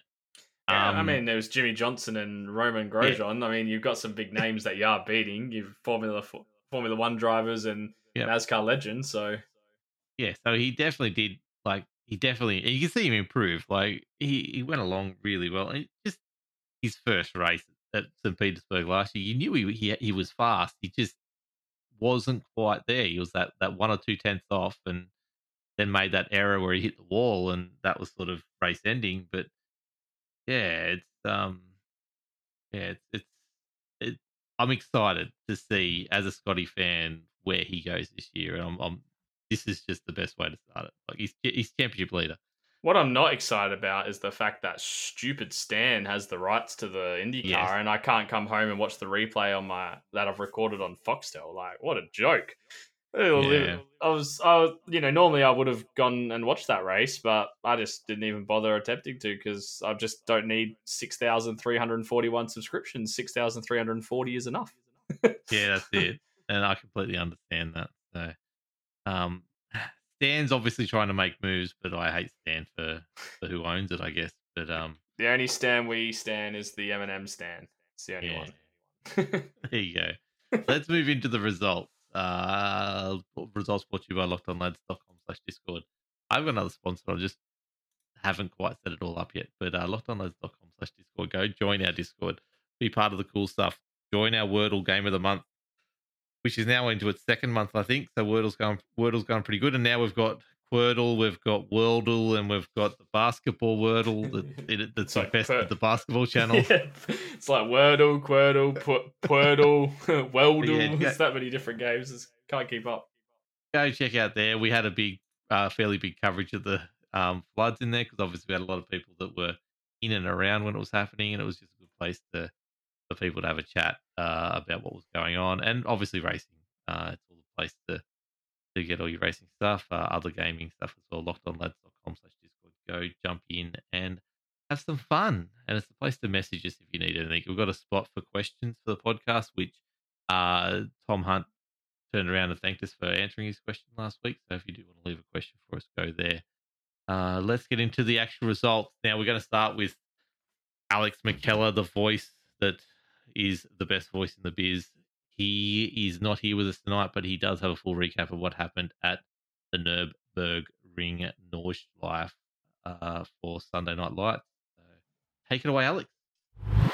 G'day everyone, Alex McKellar here with your regular instalment of Top Flight Skippy action in the weekly wrap of Sunday Night Lights.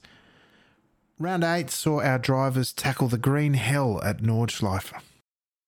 While the strength of field was unsurprisingly lower than the all-time record set last week, we did see it climb to an amazing 52.94, which incredibly takes our season average over the 5,000 mark. After reaching that figure for the first time in a single race last season, to see our average for the season surpass that figure is absolutely astonishing. Thank you again to the community for their ongoing support of the series. The standalone qualifying sessions that accompany a race week at Nords mix things up a little, but not so much as to unseat Japanese driver and virtually unchallenged qualifying king Naoya Nagai from pole.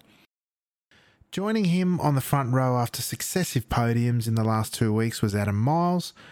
Leading ANZ driver on the grid was the two-time race winner Sam Devantier, with returning champion Julian O'Fray joining the Cowboy on the second row. In a stacked field, it was great to see both Vasco Sorowski and Team Milo boss man Russell Clark continuing to fly the ANZ flag alongside Devantier, those drivers starting 15th and 17th respectively. The 3-lap race got underway as drivers set out on the challenge laid out before them, racing against the circuit as much as they were each other. With current series leader Christian Perez absent, the door was left open for one of his chief rivals, Nagai, to make a serious dent in his championship lead. Unfortunately, however, wheel-to-wheel contact with the Englishman Ollie Peacock on one of the stupendously long straights somewhat incredulously saw Nagai's run of outs continue, dropping his damaged Skippy well down the order as he's then set out on a recovery mission. Meanwhile, as the procession of corners unfolded, two battle packs developed at the front of the field. The first leading pack containing the likes of now leading Japanese driver in the field Guile Kawabe, the aforementioned Ollie Peacock, Luketa Smurf number 73 and the great ANZ hope of Sam Devantier. The chasing pack saw other ANZ hopes of Swarovski and Clark battling it out with regular Italian SNL driver Giuseppe Tellini and newcomers Sasaki and Moztert. As is often the case, the race ultimately came down to the strategic drafting roller coaster that is the final two sectors of Nordschleife, where drivers double and triple draft their way to glory, in this case up to 4 wide down the seemingly never-ending straight. This saw the front pack shuffled over and over again, leaving Devantier and Miles side by side entering the final few corners. With Miles coming off second best, to side on contact with the Cowboy, it was Devantier who started the final stretch in 5th position, who came away to become the first 3-time race winner this season. Papa Smurf Luketa made it through the final sector chaos unscathed to come away with second, and the return of Japanese YouTube superstar Guile Kawabe resulted in him dancing in pugilistic fashion with the Brit Ollie Peacock, the latter coming off second best and crossing the line in somewhat comical fashion in 4th position, with Kawabe making a successful return to SNL at his favourite track, rounding out the podium in 3rd. In an outstanding result, Team Milo bossman Russell Clark III Esquire brought his green machine home in 5th position, with the other ANZ driver Vasco Swarovski managing a top 10 finish in 9th. Series contender Nagai finished out of the points again this week, likely dashing his championship hopes again this season, and Adam Miles' run of podium finishes came to an abrupt halt with his dash to the line leaving him short and all the way down from contending for the win to 17th position. Briefly diving into the other splits, the Milo boys certainly did have a great night out, with Ben Snell leading the standings by 3 seconds in the end, taking his second win of the season in the second split ahead of Christian Alvarez and Daniel Collins. Results of the other ANZ drivers in the field were led by Darren Tune in 4th, with Neil Gardner in 6th. Paul Wilson managed 7th, with Locked On's own Nathan Verney finishing as the last car on the lead lap in 17th. The third split is where we find Mark Jeffo Jeffrey, who managed an outstanding podium, and the great Ken Hyams, who also had a great result in 5th. SNL stalwart Jason Willman also finished inside the top 10 in 9th position. And as we turn our attention to the championship standings overall, with just one round remaining, we see last season's champion Julian O'Fray rise to the top of the standings by virtue of previous leader Christian Perez's no-show this week that left him in second position overall. Russell Clark continues to lead the ANZ charge and rounds out the final step of the podium, no doubt feeling both excitement and anxiety at the prospect of the final race of the season determining if he remains there. The Cowboy, Sam Devantier, having secured 3 wins, only sits in 4th overall after nursing an equally high number of 0-point rounds that might have otherwise seen him in the hunt to be our first ANZ champion since Ben Smith in season 19. Neil Gardner moves up into the top 5, sitting in 5th in a strong performance despite being relegated to the second split in the last couple of weeks. Other ANZ drivers inside the top 20 include Mark Jeffrey, who rises into the top 10 in 9th position, just ahead of Vasco Swarovski in 10th.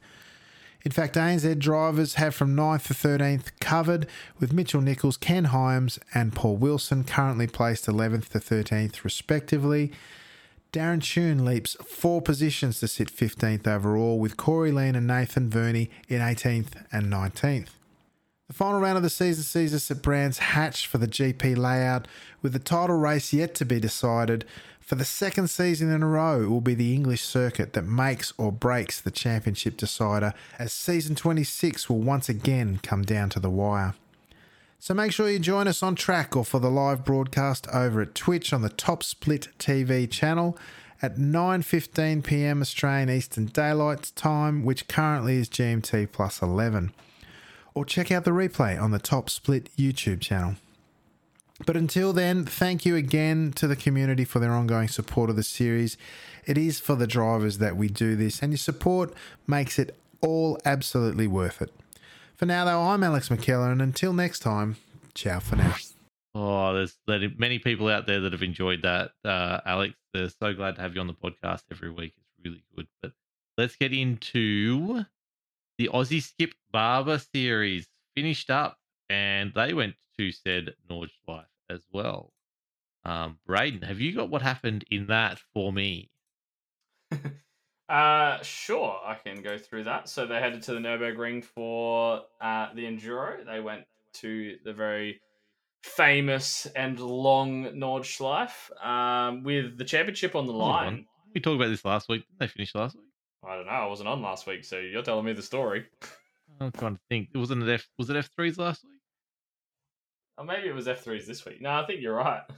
Because I'm looking here, I'm going, Cameron Dance, I know he won. And I remember Alex John talking about it. So let's skip that. Let's not go there. I don't have the F3 results, though. I could get you the F3 results. There you go. Let's go Aussie Car F3. We're not editing that out. That was fun. The F3s went to Okayama, I believe, for round one of the short 3-week season for the Aussie Car Formula 3s. It saw some fresh faces leading the races, with race one heading to Robert Cook, who started in second place and managed to pick up the win. Sean Doyle actually put it on pole, but wasn't able to fit himself inside the top three, with Cameron Dance and Cameron Edwards rounding out the top three. Sean Doyle was fourth, Adam Marsh fifth, Trevor Hearn sixth, John Snell seventh, Nathan Verney eighth, and Ira Felberg ninth, and Craig Kermond rounding out your top 10. Cam Dance was the big mover in that field, starting from 13th to finish in second. Also put in Shout the out fastest lap. to Ira as well. Topped the F3 practice session last night, I saw as well. He did. I'm not going to go there. We'll leave that to Russell, shall we? Race 2 at Okayama saw Trevor Hearn take the win from Robert Cook, and our very own Locked On Racing, Timothy Harris, in third place. Nathan Verney 80, did you say? Okay, sorry. Nathan Verney in fourth. Dennis Hancock fifth. Jerry Bush, Sean Doyle, Ira Felberg, Cameron Dance, and Cameron Edwards. Can't separate those two. Rounding out your top 10. Big movers in the field. Timothy Harris up 10 spots. Robert Cook up 8 spots. Dennis Hancock up 7 spots. And Jerry Bush up 5 spots, with Cameron Dance again putting in the fastest lap, but could only manage 9th place. Which takes us on to the championship standings, with Robert Cook leading by 10 points from Trevor Hearn and Cameron Dance in third place. Adam Marsh is currently leading the Road to 2K, and Reverb Racing are leading Locked On Lads and White Knuckle Racing in the team's championship, just covering the top 3 by 7 points. Excellent. Let's go from there to an ANSCAR wrap by Carl Withy Wilkinson. I love that he's back doing these. That's so good. So let's take it away, Carl. Tell us what happened in the week that was. Hello everyone, and welcome to the ANSCAR wrap-up here on Locked On iRacing. I am, as ever, Carl Wilkinson with you, and tonight we start off with the Affinity Truck Series for Round 2 at Homestead, Miami, Florida. It was a Mitch lockout in qualifying, with Gallagher taking pole next to Micklemore in second. The race only saw 4 cautions, but they were spread out enough for the field to pick through the yellows. The drivers did a great job not to have more accidents, as the trucks were an absolute wild ride. As we got to the final restart, Jamie Budd found himself in the lead, but made a mistake on the restart, causing the low line to check up. Martin and Jackson would pull away. However, it was not long until the Swift Taylor himself, Mr. Hamish Gallagher, caught back up and got into the lead of the race, getting home for the win 5 seconds ahead of superfast rookie and DPR driver Dylan O'Shea. With him caught himself in a Mitch Motorsport sandwich, with Micklemore third. Fourth was Kerlock. Traher came home fifth. This means that after 2 rounds, the Affinity Construction Championship looks like this. Traher leads with 7 points ahead of Danny G in second. Skurlock is third, fourth for Micklemore, fifth for Pearson, sixth for Williams, eighth for Martin, ninth for Douglas and Raymond, 10th for Gallagher and Hobbs. Next up, we head to the Xfinity Series. The Thunder, proudly brought to you by Locked On Lads TV. Round 2 would head to Fontana and Auto Club Raceway, where we would see a rough race on a tough fast track for many drivers who got caught out in one of the 11 cautions we saw. But the race while green was super fast and fantastic. The battle between Russell, Gallagher and Micklemore was great up until a cruel fate of twist came J. Russ's way when his PC would crash mid-race, causing his car to literally crash in the infield. The final round of stops would be won by the magnificent Mitch Motorsport mechanics, who got Micklemore and Gallagher ahead of the field in the caution. It was a close race to the line, with Micklemore taking out victory, beating Gallagher in second. Third was Skurlock. Fourth we had Don Lee, with Ruben Phelps coming home P5 in the very smoky race. This means the championship looks like this after 2 rounds. Gallagher leads 14 points ahead of Phelps in second, Skurlock third, Urquio in fourth, fifth for Micklemore, sixth for Patton, 7th for Clark, 8th for Marshall, 9th for Spencer and 10th for Russell. And finally tonight we look at the 24/7 Sim Services and Car Cup Series. The fast track of Fontana unleashed all 670 horsepower of the 2022 Cup car for the first time, as the restrictor plate was removed. Although we saw the clash at the Coliseum, it was Fontana where we saw the gladiators battle it out for a fantastic night of oval racing action. The purple DPR car of Wally took pole next to Natari's Daniel Hedesheed. We would soon see the first caution fly as drivers struggled with the next-gen car's tyres getting up to temperature. The car was an absolute beast to drive, catching out drivers from rookies to 2-time champion Edward Foster. After an early caution, Luke Straher would lead the race after missing his pit box. He did a great job keeping the car out on old tyres until lap 63, where he pit under green. However, his strategy would not pay off as he lost the rear of the car due to those dreaded cold tyres as mentioned, meaning the rest of the field made it their final stop under the caution. This led us to one of the greatest battles in ANSCAR history between Pearson, Dyson, Foster, Neal, Worley and Hobson. The top 6 drivers were chopping and changing throughout the final laps of the race. As they crossed the line, the top 6 were covered by only 0.6 of a second, with DPR taking a 1-2, Pearson winning with Dyson in second, and Atari's Edward Foster coming in home third. The top 6 were ecstatic after the race due to giving us a magnificent spectacle.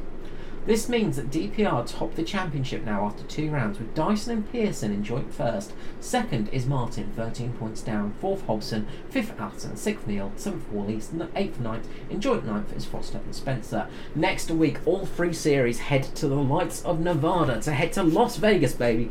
Who will roll to win big and who will just roll a car? Come join us at ANSCAR on Facebook or Performance E streaming on YouTube, and of course Locked On Lads TV on Facebook, YouTube and Twitch to catch all of the action of the ANSCAR Cup and Thunder Series. We look forward to seeing you there, and back to the studio. Thank you for that, Carl. And like I said, we're all thinking of you, mate. Hope it all goes well. Let's go into the last results that we've got for the week, which is both the Pro and the Pro-Am series for TCR or TTC Aussie Car. Finishing up, concluding, they went to the Norwich Life. That's where it finished. That's what I'm doing. What happened in, I'll do Pro-Am. I've got it here, I guess, in front of me. You skipped out on the pros, but you can definitely talk about them a little bit better. So we had 12 cars going to the Norwich Life, and Brody Shepherd took the win over Jeremy Bush and Farron Hancock in third. Like we said before, Callum Heinrich racing the 18 got fourth, started fifth. Very well done there. Tom Hunt, friend of the show, fifth, and then Nathan Verney sixth, Max Donnelly seventh, David Leslie in eighth, Leon Williams in ninth, Craig Kermond in 10th, Leon Banks 11th, and Joshua Barry in 12th. Obviously, 2 big movers there, Jeremy Bush and Farron Hancock coming from 12th and 9th, up 7 and 9 places respectively. So well done, Farron Hancock's biggest mover of the week. 2 people got a 0x in a 50-minute race around, or how long was it? Was it longer than that? 60-minute race around Aldershot. So well done, Brody Shepherd and Jeremy Bush on that. Obviously, why they won the race. Fastest lap to Brody Shepherd, and pole was Brody Shepherd. So he took maximum points for the round, which saw the overall round going to Brody Shepherd taking the win. So well done, mate. First place, 592 points. Jumped up 2 places in that round to beat Max Donnelly home and Joshua Barry in third. Then Jeremy Bush in fourth, Farron Hancock fifth, Nathan Verney sixth, Tom Hunt seventh, David Leslie eighth, Callum Heinrich, like we said, into ninth, and Craig Kerman into 10th. That is where we will leave it for that, because we'll do the team points at the end. Braden, what happened in the Pro Series? Yes, the pros also headed to the Nürburgring combined VLN layout, taking some of the GP track as well as all of the Nordschleife as well. Oh, that's right. I forgot to mention that. Sorry. The championship was again on the line. Unfortunately, like I said, wasn't there myself. Throwing away, some might say, a chance at a nice little second Aussie car trophy, but them's are the breaks. Do we highlight the top split racing success from this at the start, or do we focus on that at the end? We've got to put a special mention in there, I think. You might have to cover that, because I actually missed the start of the race and didn't see it. I only picked up the broadcast about halfway through, so I was doing some. I'm just looking at they're at the top of the table, the 1 and 2 on this list, so that they must have went well. Oh, hold on, let me sort it the other way. Sorry, I've sorted the other way. Oh, they're actually at the bottom. Oh dear. Forget I said anything. Let's keep going. Sorry. So Daniel Yeaman took the win from Marty Turner and Tim Harris, rounding out another podium this week. Reese Gardner, Ryan O'Sullivan, Ashley Norman, Nick Wood, Tom Wilkinson, Tim Corn, and Dale Sharp rounded out your top 10. That left us with the championship standings of Daniel Yeaman taking the championship from Ryan O'Sullivan and Mitch Dean in third spot. Timothy Harris, Reese Gardner, Ashley Norman, Marty Turner, Tim Corn, Nick Wood, and Alex McKellar rounded out your top 10. I managed to drop 8 spots by not showing up this week, so that wasn't great. The championship standings in the teams to round out the Turbo Touring Cars series went to, and for some reason I can't find my thing. I'll do a drum roll here. I'm in the wrong Discord, that's why. Here we go. The overall team championships, because they did change a few times, went to Locked On Black Sheep Racing, first place. Congratulations. Leon and Jeremy, well done. I told you we brought them on for a reason.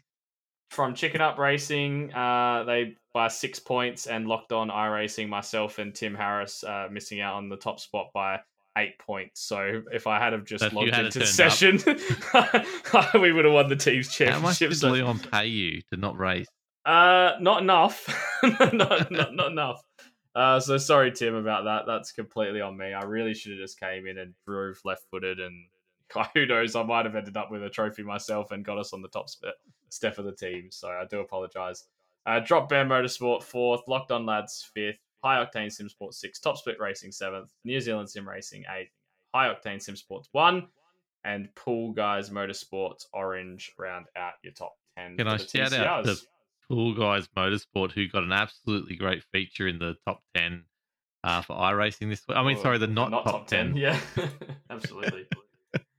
Yes, they definitely got a nice slow-mo across the screen after the big one at Watkins Glen. That's it. So that brings up the results. That's all we've got time for this week. We had a short episode. It only went for 2 hours. Look at that. We're doing great. Thank you, everyone who's enjoying the listening. We are coming up on 12-month anniversary this month. Now we're in March, so we've got to do some planning for that. Still, I say that every week, but I will set up a channel later in our Discord, and I'll do a post on our Facebook announcing that we're going to be doing a bit of a special one. It will be live, so I think it's the 24th, but I'll confirm that date very soon for you. We do want your questions, your feedback in both audio and question text form. So we will set up some channels and some posts on Facebook.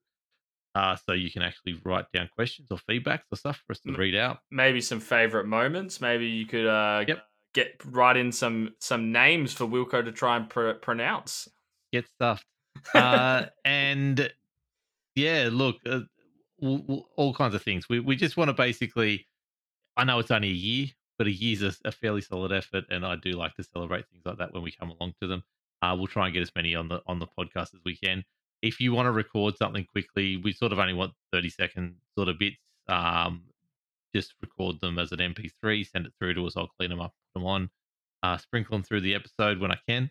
But we would like to get you all involved in a bit of a community episode. So look out for ways how you can be involved, dropping very, very soon.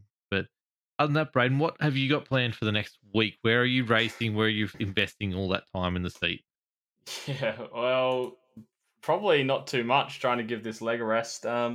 See how we go over the next couple of days. SRW heads to Zolder this week, so I'll have to try and do a little bit of practice in Zolder. Track I don't mind, to be honest, depending on which final chicane we run. One's a little bit more deadly than the other. And I have a funny suspicion that V8 officials this week are the Nürburgring GP track. So we did just do that in SRW, and I know Chastity and the Banter Alliance boys have been begging me to come do a America's Series race or a Strength of Field race and donate my iRating to them, which is almost certainly going to happen. So maybe, again, leg withstanding, maybe this is the week I come good on my deal to come do a V8 Strength of Field race or an America's Series race and give Roy some of my 4K iRating. Yeah, no, definitely do that. That'd be good. That was news to me. We're going to Zolder, but Zolder's the one that we did in Skips a couple of seasons ago. Yes, yeah. So I keep getting Zolder and Zandorf mixed up completely in my head. Yeah, Zolder's the first left-hander where you think you've turned enough, but all of a sudden you run wide, then you go to turn right, and you've got the death bumps on the outside. And you got the chicane, then the triple chicane. Yes. So then you got the hairpin, and then the next step. No, I'm not looking forward to this at all. But at least, it's one of those tracks I know. Yeah, it's not a complete learning curve. Yeah, I'll look forward to that. That's good. The big one is obviously the Vegas on Thursday night. I hope I can qualify for the race. That'll be my victory, just getting into the race.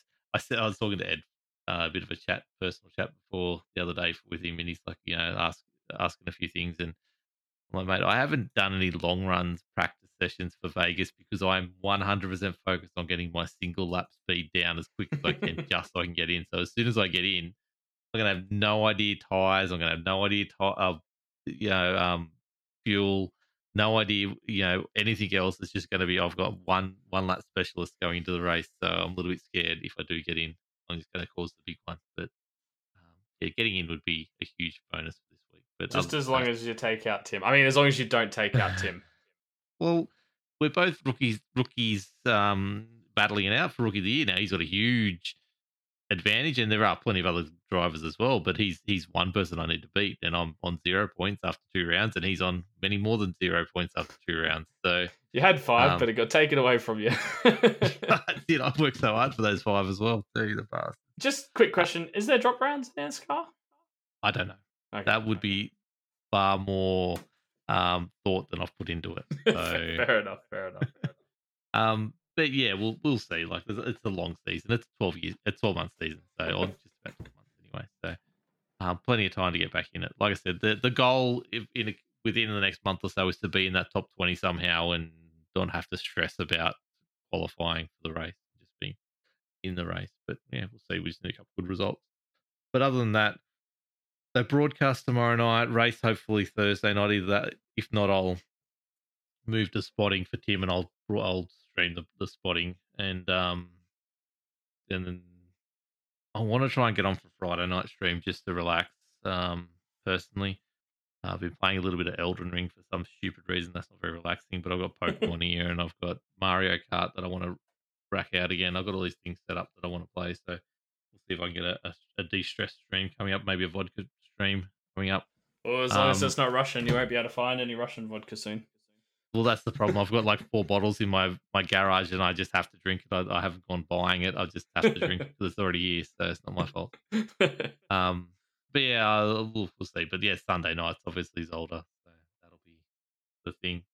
The problem is Friday night. If I get on, I'm practicing V8, and I don't want to. I need to do more of that during the day, but we'll see. Anyway, that's enough of me rambling on. That's been another podcast. We are week 10. We are 2 weeks away from the end of the season, or the silly week 13. So keep tight. A lot of news coming your way very soon. You can catch me at Locked On Lads on Twitch, Locked On Lads YT on YouTube, Locked On Lads on Facebook, the lockedonlads.com/Discord. You can come in and see me on Wilco in there. That's where the Wilco part of it comes from. But Wilco Shield Zone on Twitter as well. I've tweeted like 50 tweets last night just randomly about everything from Married at First Sight to the floods and politics and stuff like that. So check out the Twitter and get on it. But till next week, when the guest, the host this time seemed like it could be a Milo sandwich for Braden, where Braden and the two Alexes are joining. There we go. And thank you everyone for listening, and we'll catch you next week. Bye for now.